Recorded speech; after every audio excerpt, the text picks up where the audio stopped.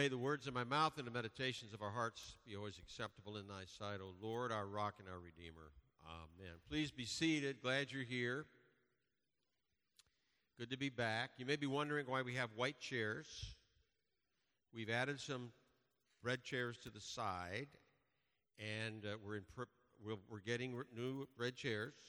It'll be coming in a month. But Wednesday, we have the first school service, and there are 270 students and about 35 staff and parents and grandparents, and we now have a grand total of how many chairs? 330. So we're going to see how that goes. That's why the white chairs are here. It's a good problem to have, let me just tell you. I want to talk to you this morning about this reading from Hebrews. The big idea is God disciplines his children out of love. Sometimes that's hard to hear. We ask, why do bad things happen to good people? Why me? What did I do to deserve this? We all have things we wish were different in our lives. Just the way it is. We all wish we had things that were different. And why do bad things happen? Well, bad things happen because we live in that Genesis 3 world we talk about. Genesis 1 and 2, everything's copacetic, everything's in relationship. God's in relationship with his creation. And in chapter 3, sin enters the world, and it all falls apart. That relationship is destroyed. Death, destruction, disappointment, betrayal, disease, all of it enters the world, all the stuff we don't like. And the rest of Scripture is really a story of how we're attempting to reconcile ourselves with God the Father, and that finally comes to fruition in the New Testament when Jesus sacrifices himself on the cross for all those who put their faith in him, repent of their sins, and are reconciled with the Father through the Son and the power of the Holy Spirit. But we live in that Genesis 3 world today. Chapter 12, verse 4 says, just a little context, in your struggle against sin, you have not yet resisted to the point of shedding your blood. This is written before 70 A.D. 70 A.D., Rome destroys Jerusalem, destroys the temple. Israel is no more until 1948. They're not being persecuted by the Romans. These people that are on the receiving end of this letter are being persecuted by Jewish people. Those who don't like the idea of their brothers converting to this Christian faith, this following this guy Jesus. And so they're making life very, very difficult for them. They're feeling pressure of being a Christian. And Jesus kind of predicts this in John 15 or 18. He says, if the world hates you, know that it has hated me before it hated you. If you are of the world would love its own. But because you are not of the world, because I chose you out of the world, therefore the world hates you. We feel this kind of pressure sometimes as Christians, even in a social way, within families. So maybe parents are Christians, but their children want nothing to do with it. Maybe children have come to faith, and now we're working on the parents. Maybe you have a spouse who's not really involved in any of this kind of thing, right? Maybe your friends have a different view of what faith is all about. And maybe you have come to faith while you were part of that group, and now you're different. Repentance doesn't mean turn around, it means think differently. As a result of thinking differently, you turn around and go the other way. What happened to you? That's like that old saying, those wedding bells are breaking up that old gang of mine. Yeah, well, so does the faith break up that old gang of mine in many ways. There's economic struggles or persecution. I remember when Chick-fil-A said that marriage was between a man and a woman, you'd think they would have, released COVID or something. And Hobby Lobby's Little Sisters of the Poor wanted nothing to do with the abortion piece in any way, with medicine or prescriptions or anything like that. The cake bakers who wouldn't bake a cake for a gay wedding were persecuted. I think of chaplains who wanted to preach an evangelical gospel in the military and got chastised for that. Now we have kind of I guess you'd say reality. I hate to break it to you. Hate to break it to you, Mike. Men can't have babies.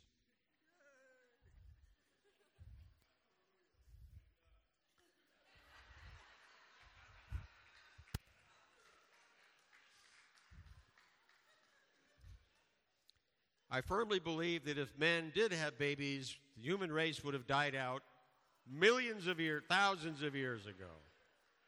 Right? Can I get an amen? Hallelujah. All right. Drag queen story hours are not good for children. That is not helpful. The sexualization of our children in schools and elsewhere is an abomination, but it continues. These kinds of things come against a Christian biblical worldview. That's what we're kind of holding on to here, a biblical worldview, and it's getting a little bit more difficult to do that, but we still have to be faithful. Remember the battleship piece, right? Well, we'll get to that later. It talks about discipline in these verses. Let me just get these out because it's longer.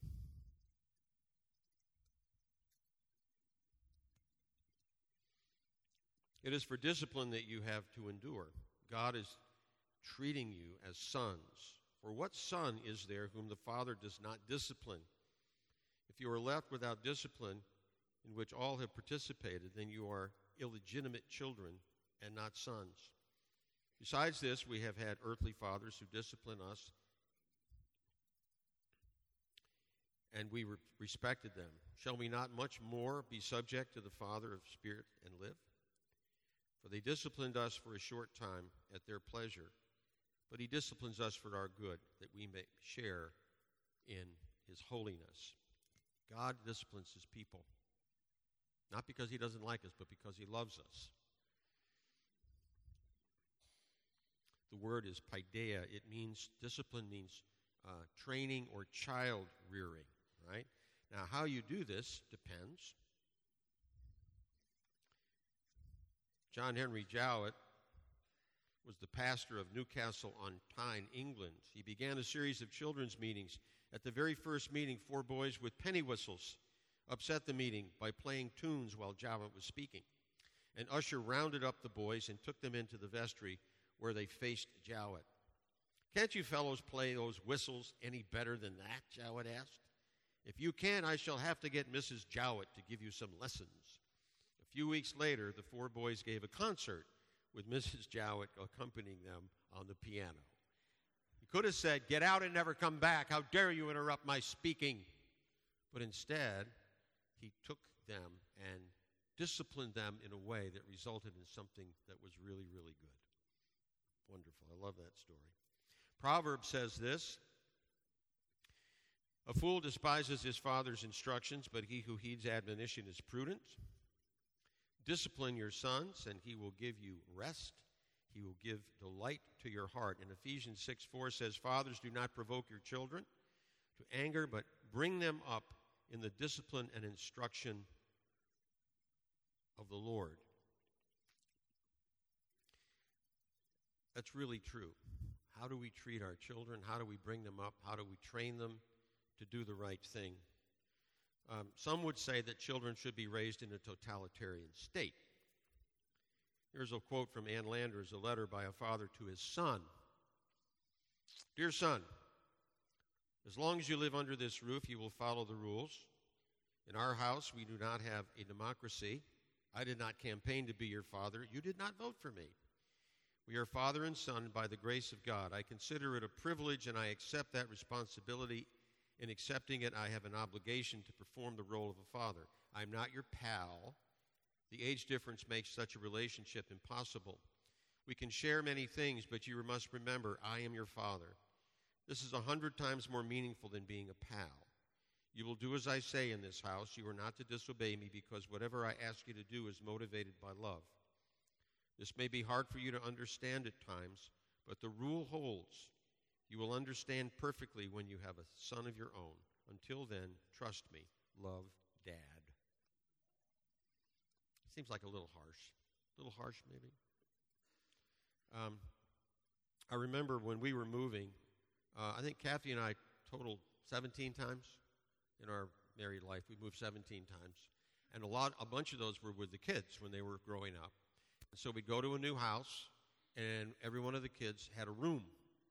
So one would get the living room, one would get the dining room, one would get the family room. And they had to keep it vacuumed and dusted and cleaned up. And then when we would move, they'd shift, they'd switch. Now, they never had the kitchen, they never had a bathroom, had to keep their room picked up, but they always had something they had to do. And it seemed to work, and I think they appreciated it. I mean, we weren't whipping them and making them, bread and water or anything like that, but there was an expectation that they would fulfill those responsibilities. I think we need more of that. Purpose of discipline is training and correction, is to change behavior, to prevent or stop something before something bad happens, to help you to be able to make good decisions. So as you grow and you're more and more on your own without the oversight of parents, you need to be able to make good, solid decisions that will bring joy to your parents and your grandparents, you see. This is how this works. What? I don't think she wants to hear this. She's waving me off. I don't understand.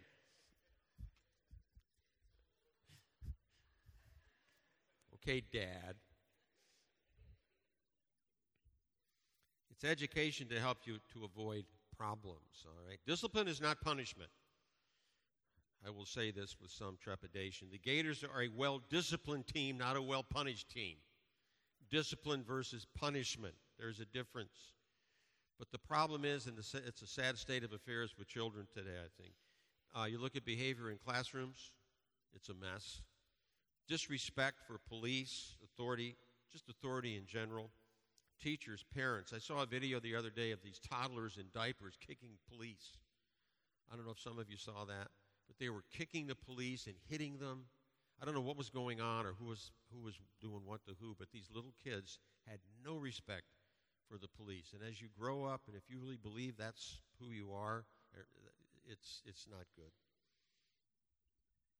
Societal problems and discipline in the home are a big problem. Lack of fathers in the home has always been a problem. And when you have a lack of a father in the home, you have an increase in crime and poverty and addiction and unwed pregnancy, all kinds of things. One of the good things is from our Faith and Family group, Faith and Freedom Commission that meets here at Christ the King once a month, we've had something come out of that called Dads on Duty.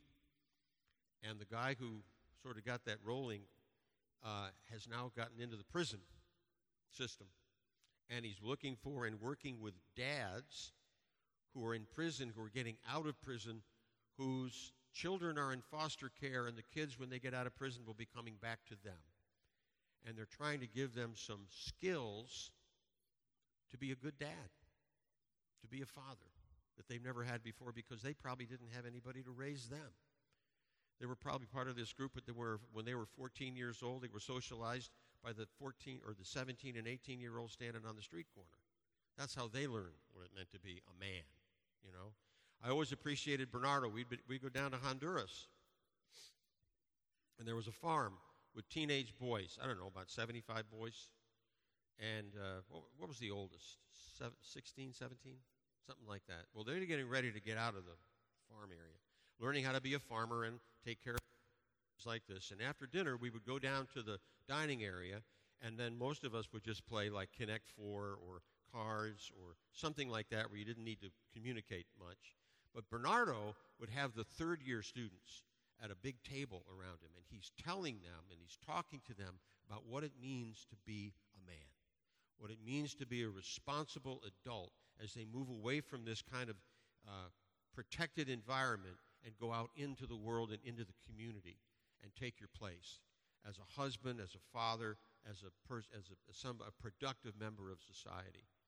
A lot of the kids didn't have that, but he was a blessing to a lot of them. And that's what this dad's on duty is trying to do now.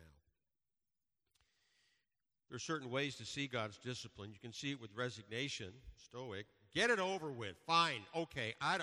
Just put up with it. I'm not learning anything from it. I'm not growing from it. I'm not trying to think of what God is up to here. I've stopped asking why years ago. Now I just say, what are you up to? Okay. That's my question. Okay. What are you up to? What am I supposed to be seeing? There's self-pity, poor me. How about resentful? Why me? Why not you? Yeah, it should be you. Or you can accept it as coming from a loving father. There was in the 18th century, there was a man named William Carey. Carey was a Brit. He was a cobbler, a shoemaker, a shoe repair guy, shoemaker. And he wanted to be a missionary, and he went to India. He had a third-grade education, and he just felt called to go to India to be a missionary. And then he said, I'm going to learn Sanskrit. I want to translate the Bible into Sanskrit.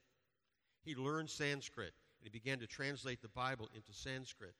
He ultimately translated the Bible into 38 different languages that were associated with Sanskrit. And along the way, he said, we need a printing operation. So he started to create these typeset type things out of lead that were not English letters, but these Sanskrit figures, I mean, very complicated. And at one point, getting help from England, he had 200 people in this printing operation. They were pounding out Bibles, and they had the whole thing going, and it was great. And one day, a fire came and destroyed everything. The presses, the lead melted. His original manuscripts were burned up. Everything was gone. And they said, Carey, why did God do this? He said, I don't know. Maybe God is testing me for Satan like he did with Job. I don't know. A year later, they were up and running like nothing had ever happened.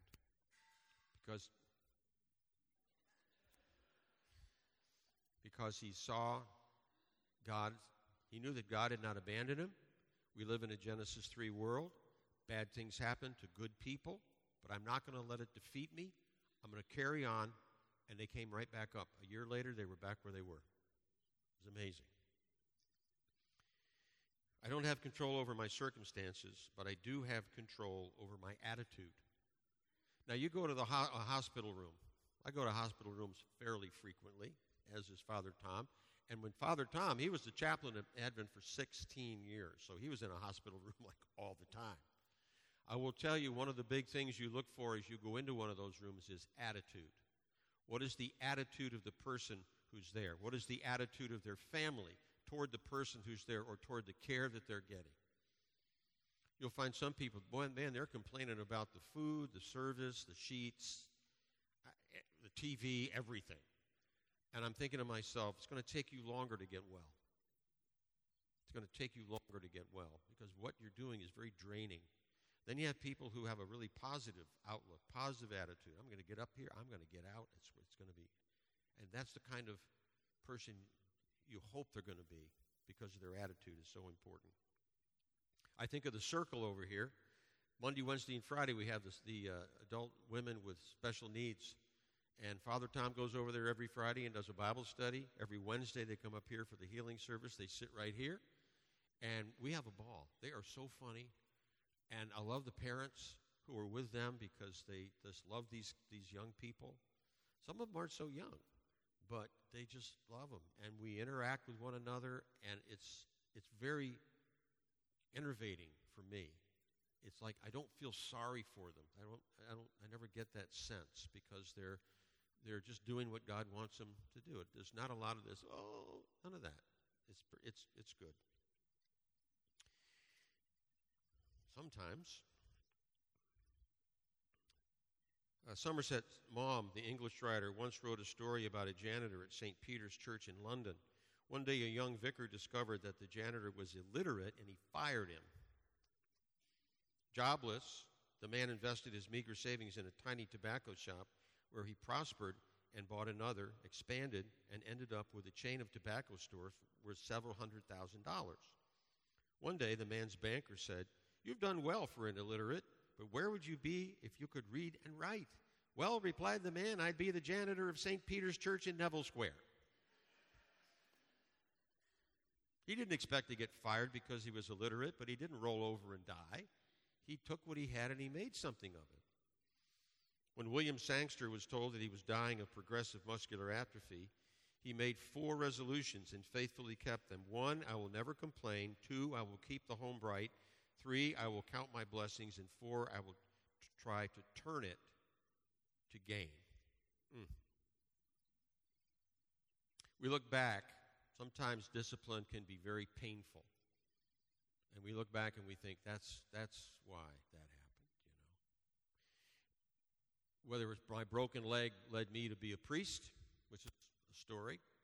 Whether Liam's accident led him to find Sarah and now have Lily and Fiona. Whether Donald's Guillain-Barré led him in another direction. But my latest one is my elbow. My elbow. I did not plan to dislocate my elbow. It was no fun. But what has it done for me? What it has done for me is make me appreciate things I always took for granted. Okay? Like putting on my socks. It also made me appreciate my wonderful wife who did all this stuff for me. How about putting on a belt? Okay? Putting on your pants or a shirt or anything, right? And then things would happen like I would come home and say, I couldn't believe it. You know what I did today? I put my mask on when I went to the hospital with both hands, not just one. Or maybe the day that I could use a Q-tip with my left hand. Or maybe I could comb my hair. Don't laugh. I could comb my hair with this. Oh, yeah, it's not that funny, Ava.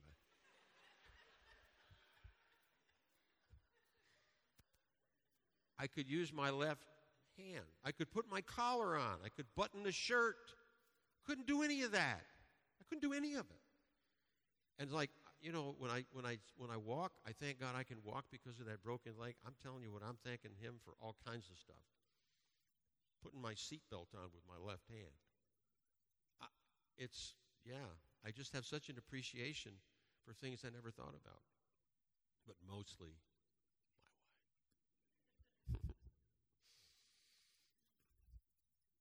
my wife. Don't interpret God's love by your circumstances. Rather, interpret your circumstances by God's love. Really makes a difference. And then the shortest English verse. What is the shortest verse in the Bible? That's the shortest English verse. The shortest Greek verse is rejoice always. Interesting. Well, Jesus wept is three Greek words, and rejoice always is 2 Greek words. But then you think Jesus wept, rejoice always. Even when times are difficult, even where things are happening that I don't understand, the Bible says rejoice, because you know that despite your circumstances, God loves you. God loves you. He's in the midst of it.